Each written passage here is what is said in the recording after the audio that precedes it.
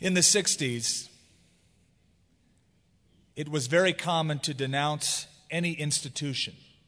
You remember that? That generation has come of age and has children of their own, some who are grown. But there was a placard that a few people wore during that era, that very volatile era, sociologically volatile, and it said, "Jesus, yes. Christianity, no." And I think what they meant by that is the person of Jesus Christ we like, we're drawn to, we're attracted to him. He was a radical nonconformist like the rest of us. We like that. But we don't like what has become of Christianity after Jesus. It's become organized. And for some reason, there are certain individuals who do not like any type of organization. It's obvious as you look at their lives. They're very disorganized. Hence, anything that is organized at all, they have an affront to it. They like to just go by the seat of their pants and just whatever happens, happens. And to some degree, that's good. But even Jesus, though he was an itinerant for about a year or so, did feel it necessary to take and train his disciples and give them a few parameters and narrow down their instructions so that they would become more effective. And when he left and ascended, and Jesus said that they would be filled with his Spirit. At first, the early church was one big happy organism, if you will. Just an exciting growth happened in Jerusalem. Thousands of people swarmed into that large outer court, the court of the Gentiles, filled with new life, believing Jesus had risen from the dead. They had no bylaws, they had no buildings, they had no formal pastors. But eventually, through the Holy Spirit, it became organized when a dispute arose in the book of Acts. And they wanted the apostles to take care of it. The apostles knew that they had to keep a system, a set of priorities, and pray and study the Bible and raise up other leaders to take care of that. And so the organization got tweaked a little bit. And later on, in Acts chapter 15, the Jerusalem Council of elders met together to deliberate and discuss church policy and church doctrine that they would then take to other parts of the empire. And then later on, Paul the Apostle said that you are to ordain elders in every city. And as church history unfolded, it became organized. Every organism needs to be organized. An organism that is not organized is called a blob. Now, you might prefer to live just as a blob. But if you can organize the blob, it can be a more effective organism.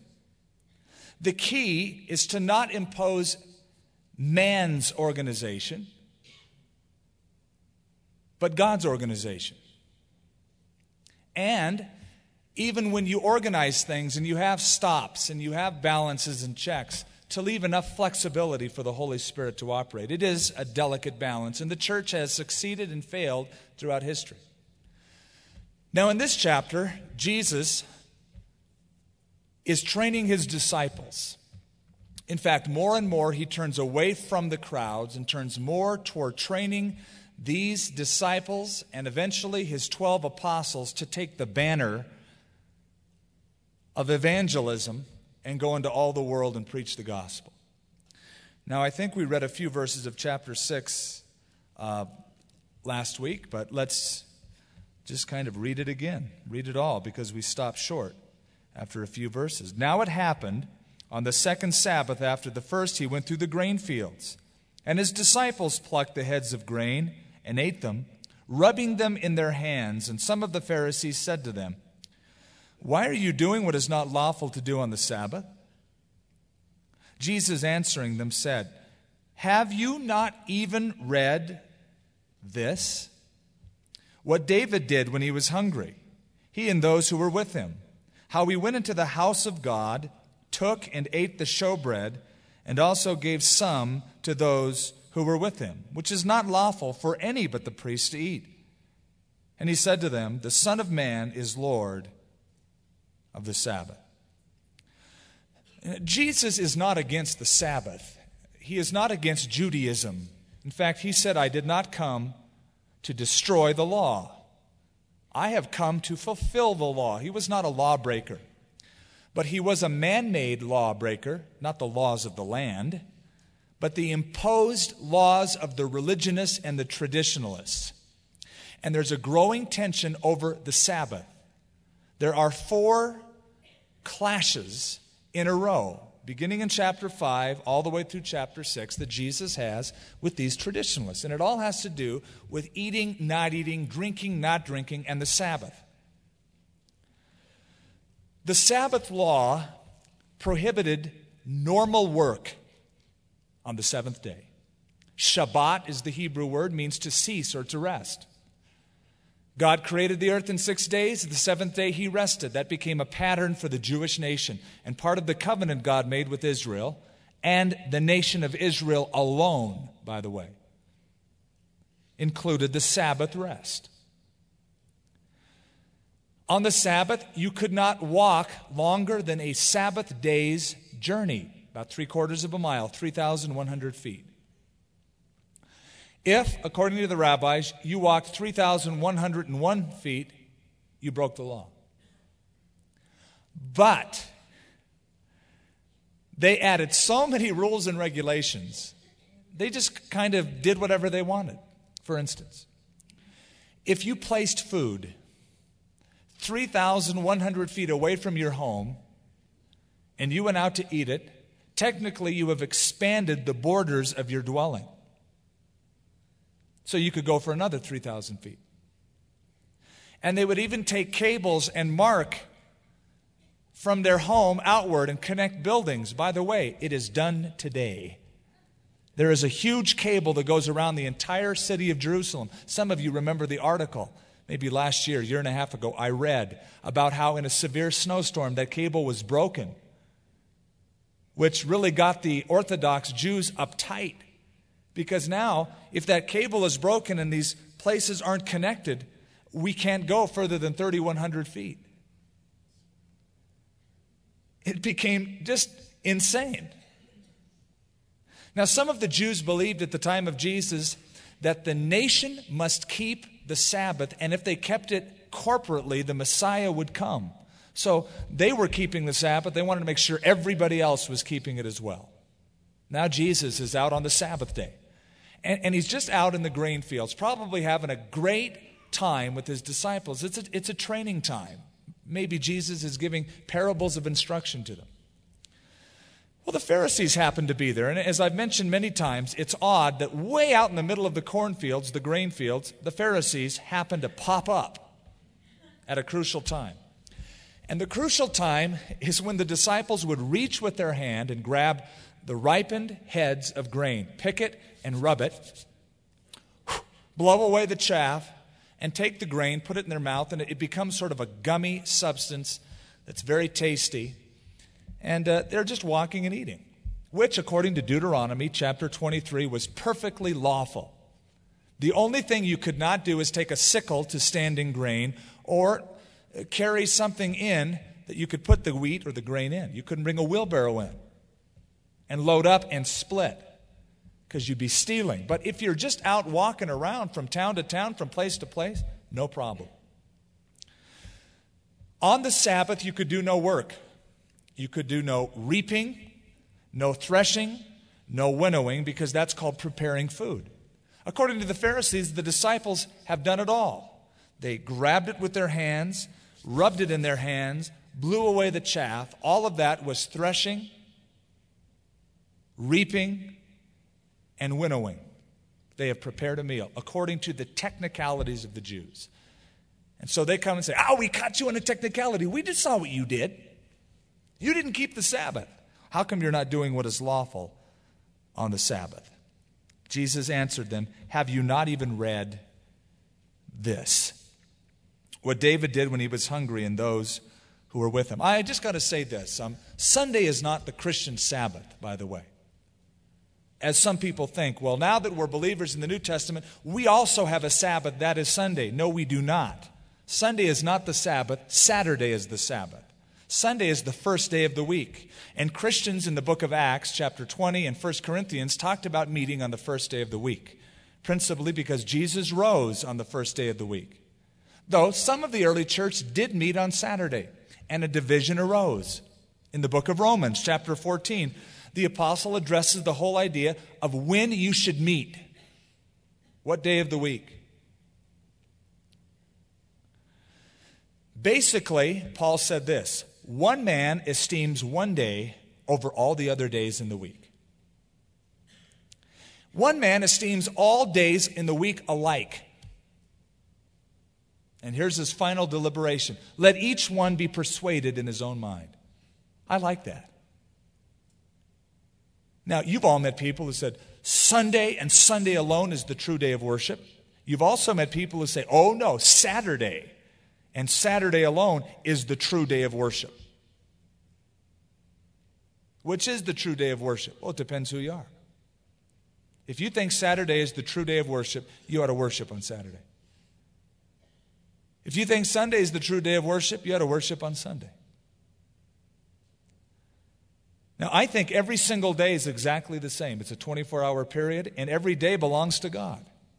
I don't worship God on Sunday and go, hey, today's Monday, I'm off. I don't have to worship God. That's just Sunday. That's God's day. That's the Lord's day. Every day is the Lord's day.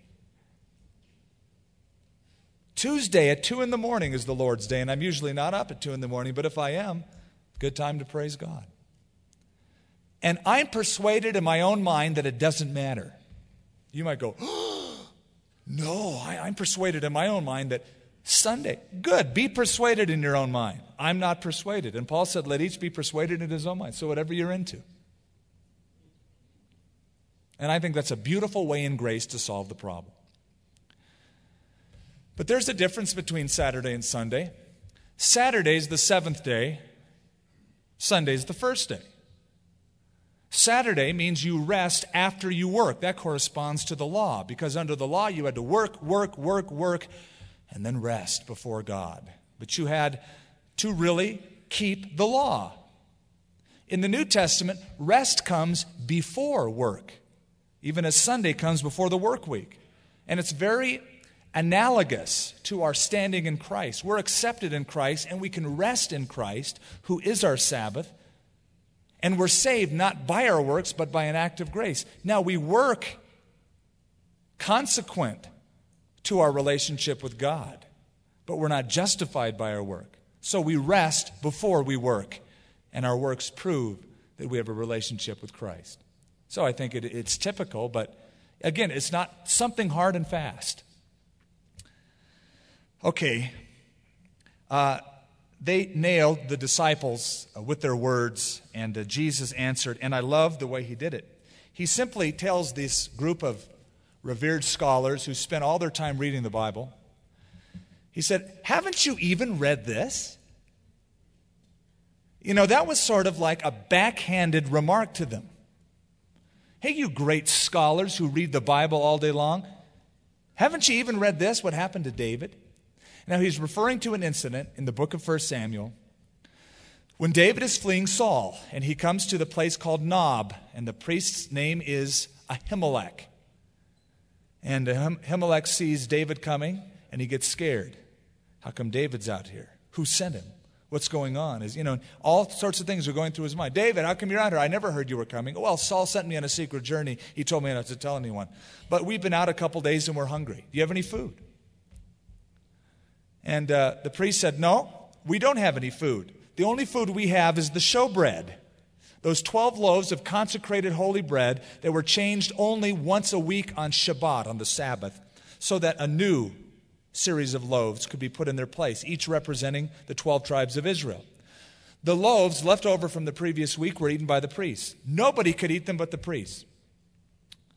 This time the priest says, this is holy bread, but I can give them to you if your men have kept themselves from their wives and they're ceremonially cleansed. David said, done. We haven't been around our wives for 3 days, and we're all ceremonially A-okay.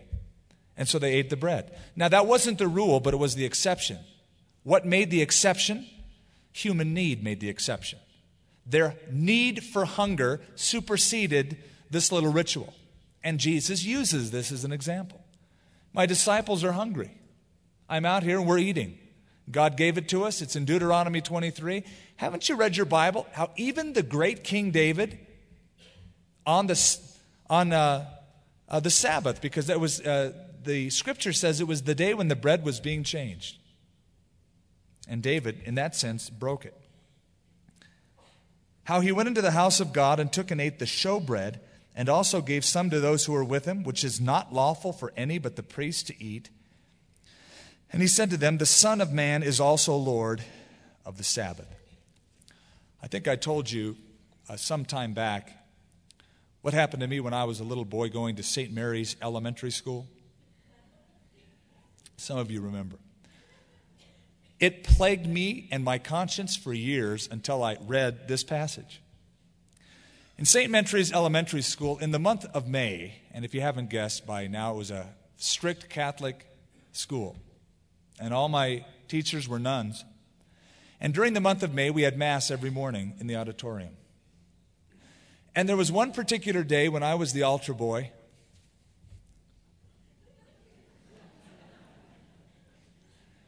And I forgot my lunch.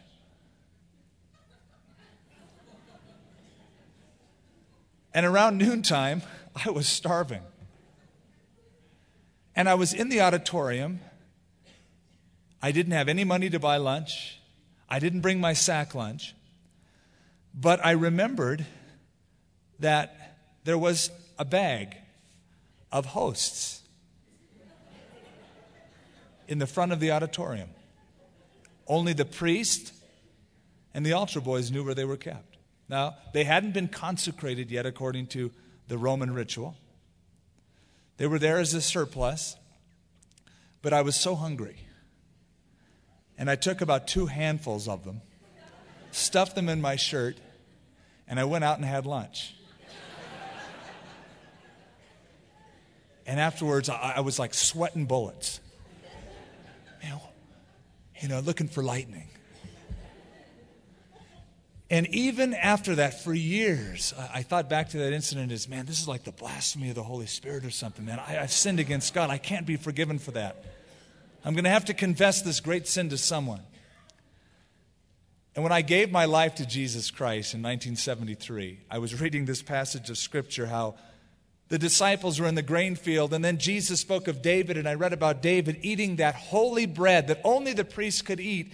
And, Jesus said basically, it was all right. And I thought, all right, it's all right. Thank you, Lord. I just felt so free and liberated. My personal testimony of freedom from guilt. Now, 9 times in the Scripture, Jesus asks these scholars, have you not read? And we ought to pay attention to every time he does. Have you not read? I think there's an interesting implication in that. You can be a Bible nerd. So well read, you can memorize scriptures and go through all the Navigator stuff. And you can memorize chapters. And even after reading so much, if you don't read with an open heart and an open mind, your heart can become hardened to the truth.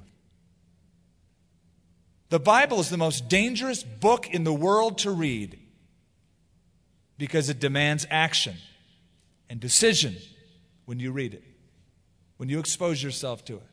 Here are these people, that was their job. They read it, they studied it, they prayed over it. They didn't read it with an open heart or an open mind. They didn't have the attitude that young Samuel had when he was a kid. Speak, Lord, your servant is hearing. The idea is hearing with the desire to keep and to obey. And so Jesus got them on that. Now it happened on another Sabbath that he entered the synagogue and he taught. And a man was there whose right hand was, in Greek, xeros, dried up, withered. It speaks of the juices being dried out of something. And the scribes and the Pharisees watched him closely, whether he would heal on the Sabbath, that they might find an accusation against him. According to the law, you could not heal on the Sabbath. Now, I found that always a goofy law. Because as I read Jewish history, I never read of anybody coming along who could heal on the Sabbath. It wasn't a biblical law. It was a law of the Pharisees, that unless a person had a condition, a life or death kind of a medical condition, usually a disease of the eye or of the throat, he couldn't be treated. You had to wait till after the Sabbath for a doctor to come in. Sometimes even broken limbs were left until after the Sabbath. Now, this man did not have an emergency medical condition. And I've often wondered if these Pharisees didn't plant this guy in there. You know, they knew Jesus was compassionate. They knew Jesus loved to heal people. So let's just plant a sick person. Let's just see if Jesus is going to be motivated enough to heal somebody. Now, you would think that the response when you see a physical, miraculous healing would be joy, right? It's not. The scribes and the Pharisees watched him closely. Verse 8, but he knew their thoughts, and he said to the man who had the withered hand, arise and stand here. And he arose and stood. Jesus said to them, I will ask of you, that is them, the crowd, I will ask of you, this judgmental group, one thing. Is it lawful on the Sabbath to do good or to do evil, to save life or to destroy it? And looking around at them all, he said to the man, stretch out your hand. And he did so. And his hand was restored as whole as the other. But they were filled with rage and discussed with one another what they might do to Jesus. Now their hearts had become so hardened, they were not even open to even the miraculous, stared them right in the face. A miraculous healing had been done. And instead of going, man, you know, I've never seen anything like this. This is so amazing. There's something to this man. His teaching and his works speak of that. They had become so hardened that even in the face of the miraculous, all they can think about is destroying the source of the miraculous. They're becoming dangerously close now to the blasphemy of the Holy Spirit, as Jesus already said. Why didn't Jesus do this privately? He could have. I mean, again, this is not a life or death situation. Why didn't he wait a few hours? The Sabbath is almost over. Just wait a while. Take him aside privately and do it. No. Because it's now an object lesson. Whether he's a plant or he's there on his own, he's moved with the compassion for human need. Now, it would be embarrassing to say to a guy who has a physical handicap, come over here, stand up, and every eye is on him. And they're wondering, what's he going to do? And then to say, okay, he's got a withered hand. Stretch out that withered hand. I'm sure that people were saying, that is cruel. Look at that. He's isolating this person, making him stand up, and then commanding him to do something that's impossible. He's making fun of him is what he's doing. I've never seen him do anything like this. Jesus commanded the man to do the very thing that he could not do, but he did it. And there's a very important principle. God's commandments are his enablements. Away with this philosophy that says, it's too hard, it's impossible, it'll never work. If God commanded it, do it. If he said, be of good courage, be of good courage. When he said, have faith in God, have faith in God. Oh, but I can't. He gives you the ability to do what he commands. Otherwise, he would never give you that command. It would only frustrate the situation. Stretch out your hand. And he did. And it was restored as whole as the other, but they were filled with rage and discussed with one another what they might do to Jesus. Now it came to pass in those days, he went out to a mountain to pray and continued all night in prayer to God. I've always been fascinated with the prayer life of Jesus, being the Son of God, displaying the attributes of God. He was also fully man, and he depends upon his Father. And he forms for us an example. The obvious, if the Son of God needed to depend upon his Father while on the earth, how should we think, or how could we think, that we need to depend on him any less? For all Christians, you need to depend upon the Father. You need to discuss your week with your Father. Lay out your schedule for the coming week with your Father. Talk about the problems you're having with your husband or wife and kids with your Father. What school should your kids go to? Where should you move? How are you going to pay the bills? You've got a Father in heaven. If Jesus depended on him, would it not be only arrogance to think, I don't need to depend on him. I'll only depend on him if I can't figure it out. Once I can't figure it out and I'm really in a jam, when in doubt, pray. But Jesus was consistently depending on his Father. And I think also this is a model for any ministry at all.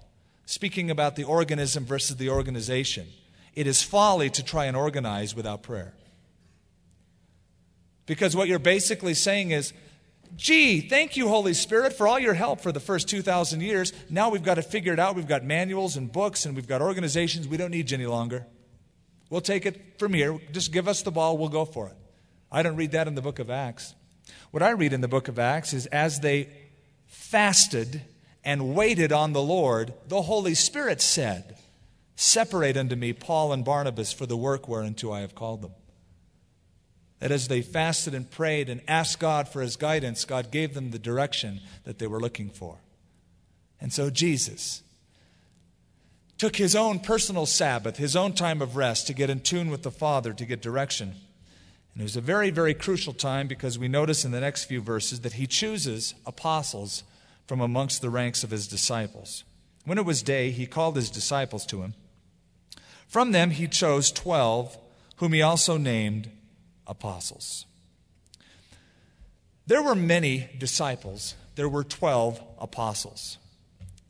Many people followed. There was one occasion where he had 72, and he sent them out in pairs and sent them all around the area of Galilee to share the gospel. He also had crowds of people that were following after him. And a disciple simply means a follower, or more basically, a learner. Somebody who watches, somebody who listens so that they might learn themselves.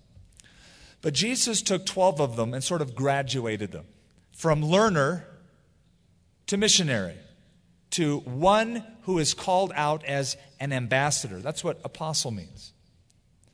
In other words, I don't want you to just learn. Now you have to take the task of doing. And so he takes them, calls them to become apostles. If you were to take all of the Gospels and make a harmony of the Gospels, it would seem, as you put them all together, that Jesus calls his disciples more than once to follow him. The first time he calls them is in the Gospel of John, and it seems that Jesus calls his disciples, his apostles actually, to believe in him. After following John, John points to Jesus. Jesus says, okay, follow me now. The emphasis is off John, even as he said, he calls them to salvation. The second time, I think it's Luke. No, it's not. It's Mark that records it. And it's a calling not to salvation, but it's a calling to service, to witness for him. But now Jesus calls them to be apostles. And I think there is a pattern. You are called into ever-expanding areas of responsibility and service. At first, you become a learner. You just soak in the Word. You just sit in the dugout. You get all that you can. There comes a time when your Christian life is not complete until you discover the gifts God has given you and in turn use them. I think a lot of people find the Christian life just sort of blasé because they're only taking in and they're not giving out. It's awfully boring to just sit and try to receive and not take what you've received and share it with others. In Israel, they always use this as a parable. They talk about the two bodies of water that are inland in Israel. There's the Sea of Galilee and the Dead Sea. The Sea of Galilee, of course, is that source of water. The Jordan River flows into it, flows out from it, and water from the north is given to all of the nation of Israel. It's green around the Sea of Galilee. It's lush. It's gorgeous. Around the Dead Sea, it's dead. The water itself is dead, 25% salt. Nothing grows really around it. And so they ask the question, what's the difference between the Sea of Galilee and the Dead Sea? The answer is obvious. The Sea of Galilee has an inlet and an outlet. The Dead Sea has an inlet and no outlet. Therefore it is dead. And so it is with a person, somebody who just takes and takes and takes and never says, now I'm going to give out, becomes like a Dead Sea. All of those minerals and deposits, just sort of silt, lie at the bottom, dormant. And even with all of the richness of the Dead Sea, it doesn't give out life. Because it's only taking in, it's never giving out. These learners must now become ambassadors. And so he takes 12 of them. And I love studying about the 12 disciples. They're an interesting bunch. 2 sets of brothers. Several of them are fishermen. One is a tax collector. The fishermen were Jewish. The tax collector is a turncoat. We read about Matthew last week. His name was Levi. He was probably from the tribe of Levi, should have been a priest, became a tax collector instead, a notorious traitor to the Jewish people. There was a class of people who hated tax collectors. They were called zelotes, or zealots. They were a political nationalistic group who hated Romans, hated the rule of Rome, and especially hated tax collectors because they worked for Rome. Generally, you put a zealot together and a tax collector together, it would be like having an Israeli freedom fighter and a member of the PLO in the same room. They wouldn't last very long under normal conditions. And Jesus takes people from all of this diverse background and he calls them as his disciples. First on the list, Simon, whom he also named Peter. Peter was impetuous.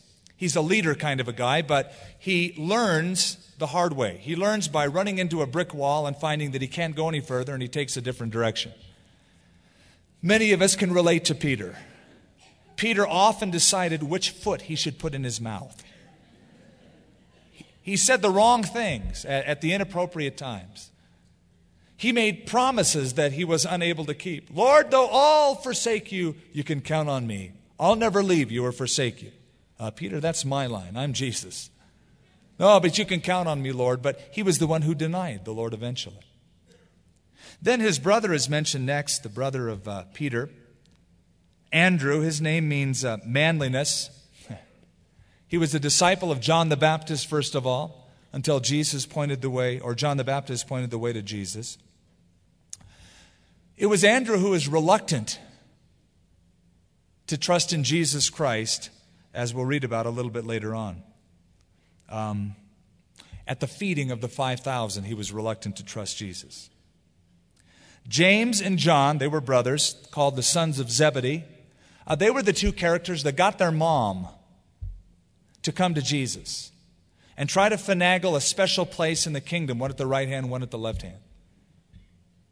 Jesus called these 2 brothers sons not of Zebedee, but sons of thunder, because they wanted to waste and destroy the Samaritans who didn't believe in Jesus. So he nicknamed them, rather humorously, sons of thunder, because they wanted to bring thunder, lightning, fire from heaven down on the Samaritans.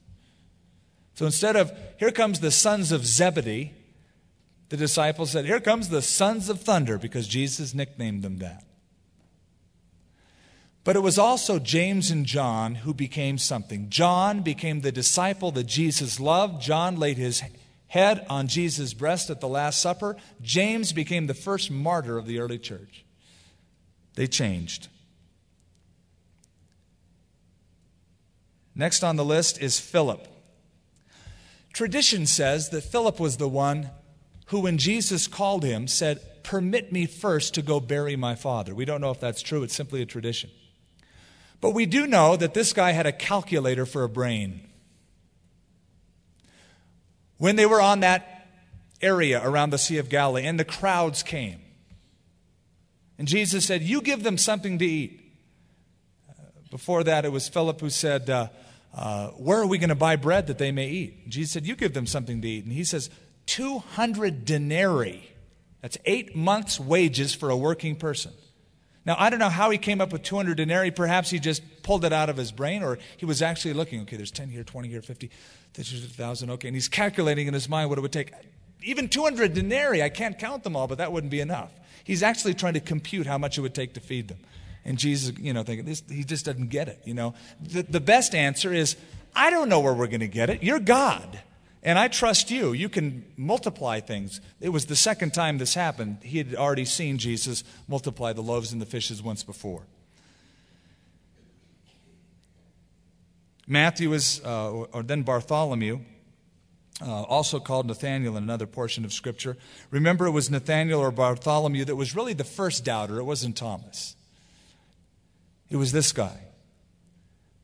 Because he was going to say, can anything good come out of Nazareth?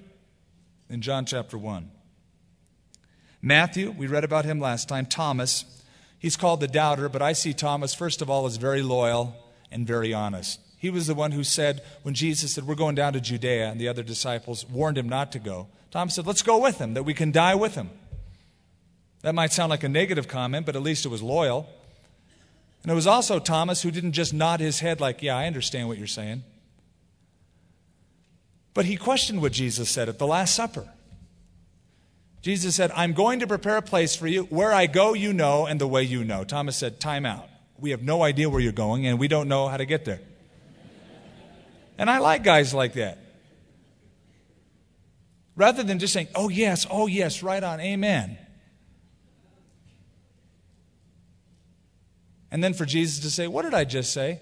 I don't know. Thomas was upfront about it. Look, these other guys are nodding their heads, but I don't even know what you're talking about.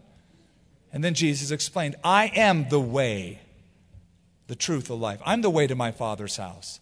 And he opened the door for further explanation, of which we are grateful for.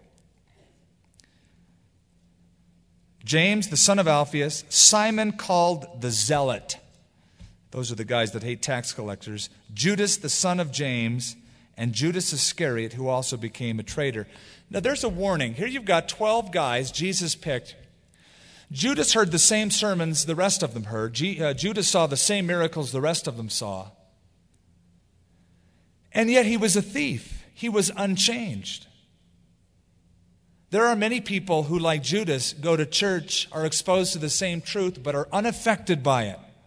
And it was Billy Sunday who came up with that saying that going to church doesn't make you a Christian any more than sitting inside of a garage makes you a car.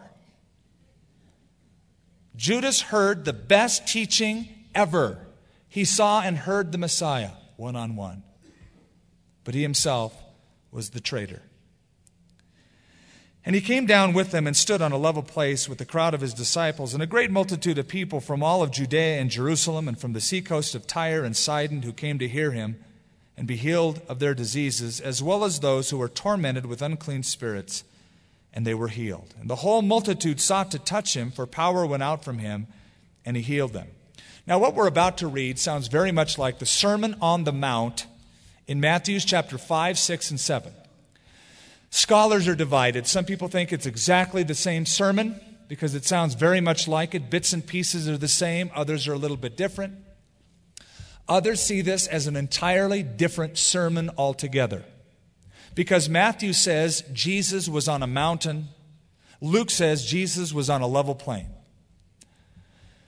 It could be that Jesus preached two separate sermons. He often preached the same sermon in different locations. He didn't just have one for that occasion and forgot that teaching. He did repeat himself on many occasions. But probably Luke has trimmed down what was heard that day for his own purposes, and it's the same message. You say, well, why is there the discrepancy? Why does one say a mountain and one say a plain? The Greek language for a level place means a plateau coming from a mountain region. So it could be the same thing. On a mount that was maybe near a level place, or it was a plateau that came out like a mountain. It could be the same place that Matthew spoke about. We don't know. You can take your pick. But we do notice that he had multitudes around him. You know, wherever Jesus went, he had crowds. But the crowds were very diverse in the reason they were following him. Some were there because they were genuinely committed to Jesus. Others were there because Jesus was a healing line or a bread line or had some benefit to give them. Others were looking for nationalistic purposes, political purposes. In John chapter 6, they tried to force him and make him a king. They had messianic expectations and they wanted Jesus to fulfill them. So not everybody that followed Jesus followed him for the right reason. And even Jesus predicted that All of the seed that is sown in a field does not produce fruit. Some doesn't last. Some is immediately snatched by the devil. And even the good fruit produces some 30-fold, some 60, and some 100. There's differing degrees of it. And so the multitudes that followed Jesus, it was a mixed multitude. Large crowds of people are not in and of themselves a stamp of the blessing of God. That is, you can't see something growing, be it a church or a movement, and say, it must be of God. Look at all the people. On certain occasions it might be, but not necessarily. If crowds alone were the criterion for the stamp of the mark of God, then we must put our stamp of approval on Islam. That is of God. It must be, because it's the fastest growing religion on planet Earth to date. Or the cults that are proliferating across our nation and the world. We'd have to say, well, they must be of God because they're growing. Not all of the people were following for the right reasons, like the mixed multitude in the wilderness. And you will see the crowds thin out sooner or later. He lifted his eyes toward his disciples and said, that's important. The Sermon on the Mount, and I personally believe it's the same sermon, it's trimmed down for Luke's own purpose, was spoken not to the multitudes at large, but to those who were following him, his learners, his disciples. Which means that the Sermon on the Mount does not have a broad universal application. It has a very narrow application. The theme is the kingdom of God. It's for kingdom dwellers who have taken Jesus Christ as their king. This is the lifestyle of a changed person who comes to Christ. Every now and then I'll find an unbeliever who says, I live by the Sermon on the Mount. Baloney. A person who professes to live by the Sermon on the Mount and to keep all of the Sermon on the Mount, who's an unbeliever, is someone who has either never read it, doesn't understand it, or is a liar. These are kingdom ethics, and they are absolutely impossible to keep unless you've been transformed by the power of Jesus Christ. And then it's the ethics of the kingdom.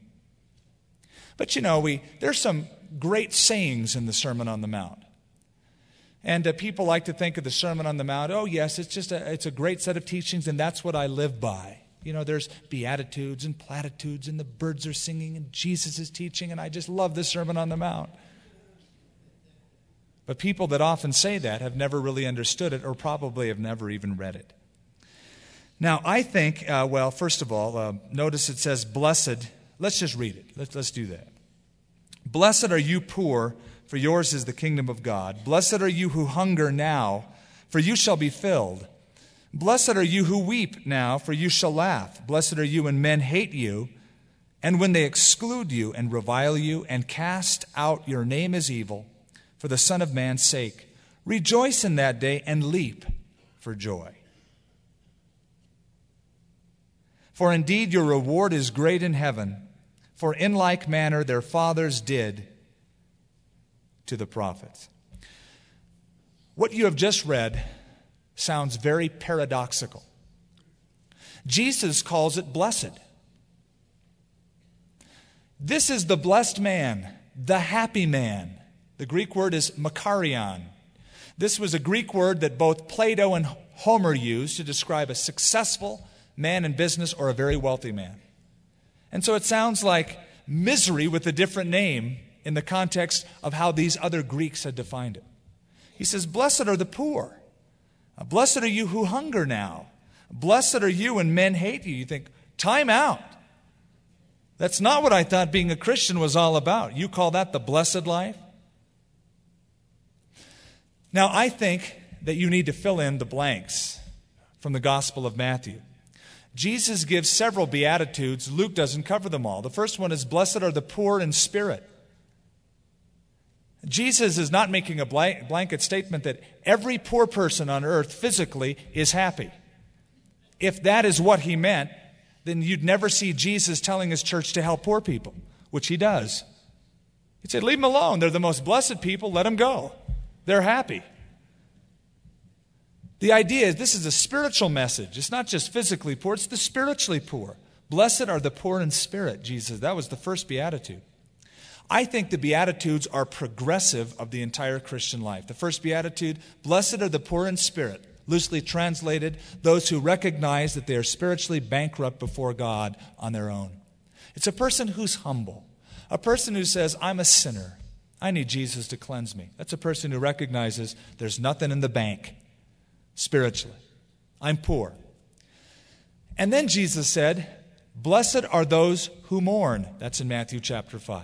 They shall be comforted. That is, mourn over the fact that they're spiritually poor. This is repentance. Then he said, blessed are the meek, for they shall inherit the earth.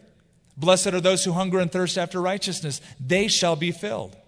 After you come to Jesus Christ, the change takes place. You begin hungering and thirsting to know God. And then he said, blessed are the merciful, for they shall obtain mercy. Blessed are the pure in heart, for they shall see God. And he lists several Beatitudes that speak of the changes in the maturing process of the Christian life. Blessed are you who weep now, corresponding with those who mourn, for you shall be comforted. Here he says, you shall laugh. Blessed are you when men hate you, when they exclude you and revile you and cast out your name as evil for the Son of Man's sake. Rejoice in that day and leap for joy, for indeed your reward is great in heaven. For in like manner their prophets did, or your fathers did to the prophets. Now this is the consequence of the blessed life.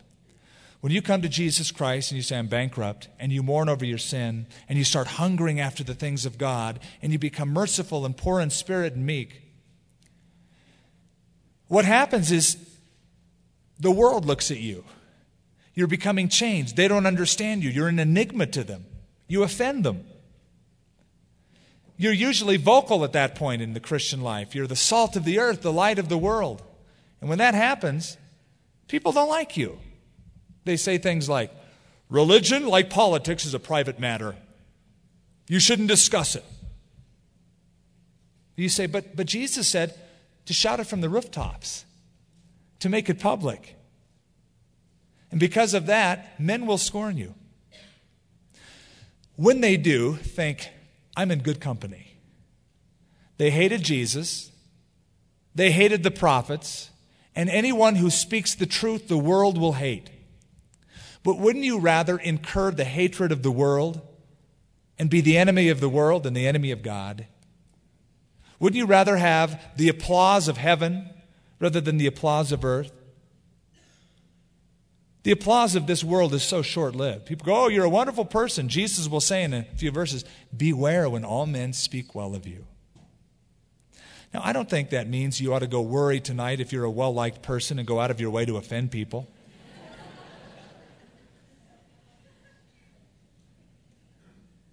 And you ought to make sure that you're persecuted for the right reason. For the Son of Man's sake, Jesus said. In Matthew chapter 5, he put it for righteousness' sake. And you ought to make sure that if you are being persecuted, it's not for weirdness' sake, but for righteousness' sake. It's not for false doctrine's sake, but it's for righteousness' sake. I'll never forget when I lived at my parents' house and I was a brand new believer and somebody knocked on the door. It was a Jehovah's Witness. I saw them coming, and so I said a quick prayer. I opened the door, and the first thing out of their mouth, of course, is, why do you have a flag here outside, an American flag? That's an abomination to God. And they were trying to pick different things apart. And I had my Bible open, and I was sharing with them. And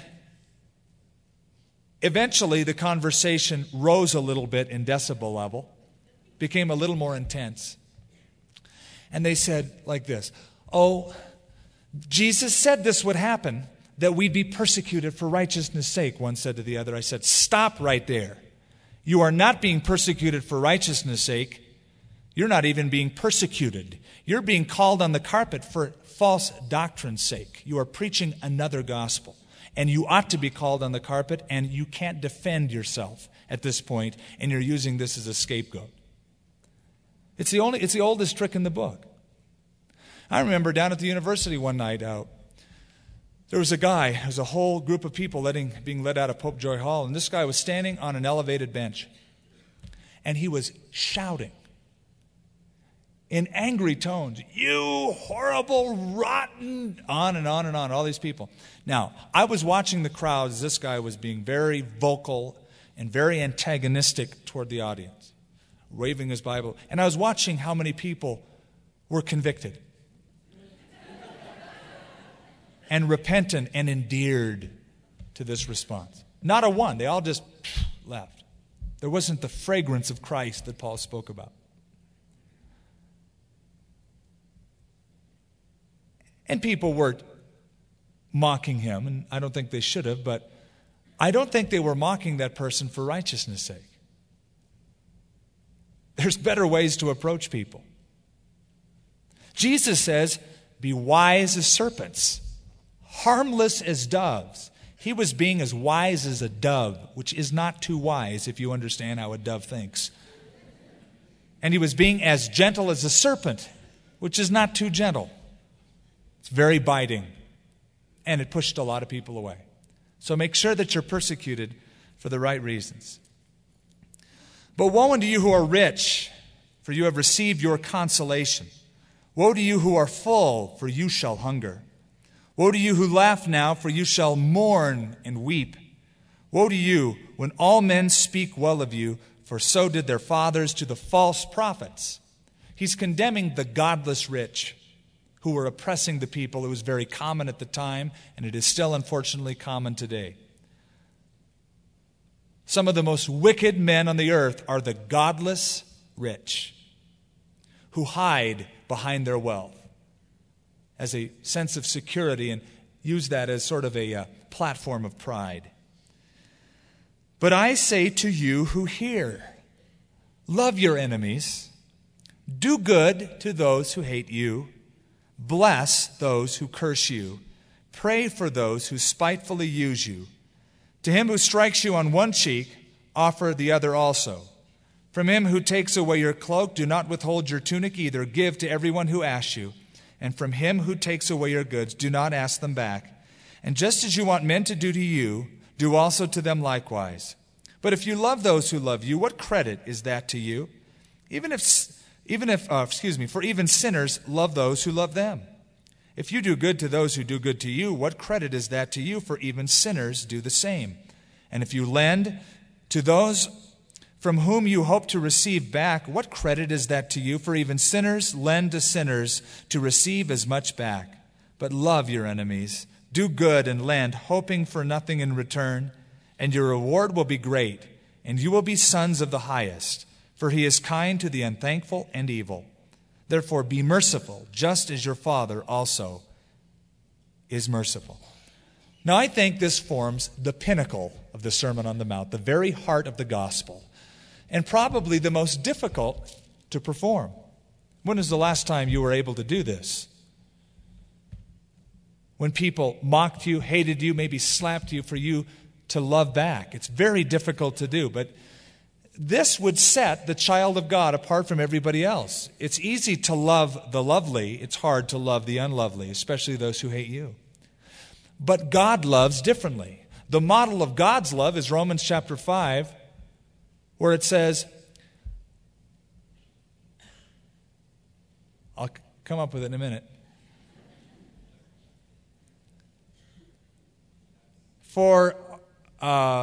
Not for a righteous man, for scarcely for a righteous man would one die. Peradventure for a good man someone might die. But God demonstrated his love for us. And while we were still sinners, Christ died for the ungodly, or Christ died for us, the ungodly. While we didn't deserve it. Now, it's easy to love those who love you. Here's an example. Picture a handsome lifeguard. He's out on the beach. He sees a gorgeous young blonde having difficulty out there in the water. At that moment, would he think, what a tremendous sacrifice for me to jump out there and save that person? He would probably do it very willingly. What if somebody just walked by and spat at him? Maybe he was not good to look upon. Maybe he had lost all of his teeth and Physically, he was repulsive, and he was out there drowning. Now, that lifeguard is responsible for that life, to save that life as much as that beautiful girl. But how would he feel at the moment when he sees the guy struggling? He might say, any other blondes out there drowning?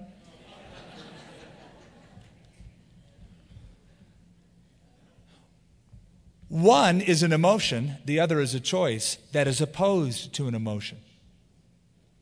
There are some people that are just great. They're lovely people. It's easy to love them. Oh, they're so lovable.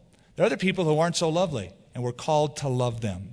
That is a choice to perform an action that is contrary to our emotions. It's the Greek word agapao, to love with divine love. It is a choice. It's much more than a feeling. In fact, sometimes it's contrary to feeling. Loving and liking are not the same thing. Did you know that? I don't think God calls us to like everybody we love. I think it's an impossible thing. Otherwise, how could he say, love your enemies? You wouldn't have any enemies if you liked everybody. There are certain people that are just against our personality. But the Bible says we're not to show partiality. God's love pervades and extends beyond just those who are lovely. And here it is, the pinnacle of the Sermon on the Mount, the unlovely, the enemies. And here's verse 35. Love your enemies, do good and lend, hoping for nothing in return, and your reward will be great. And you will be sons of the highest, for he is kind to the unthankful and the evil. Therefore be merciful, just as your Father also is merciful. In other words, use God as your example. He loved you, love others. Judge not, and you will not be judged. Condemn not, and you will not be condemned. Forgive, and you will be forgiven. Give, and it will be given to you. Good measure, pressed down, shaken together, running over, men will put into your bosom. For with the same measure that you used, it will be measured back to you. And he spoke a parable, and we'll go through the rest, including this, next time. Father, we are grateful that the Lord Jesus Christ, the King of Kings, spoke so often to his disciples about the kingdom of God and the ethics of the kingdom of God. And he drew a picture of the person who is truly fulfilled, happy, blessed, happy, blessed, happy, blessed, happy, blessed, happy, blessed, happy, blessed, happy.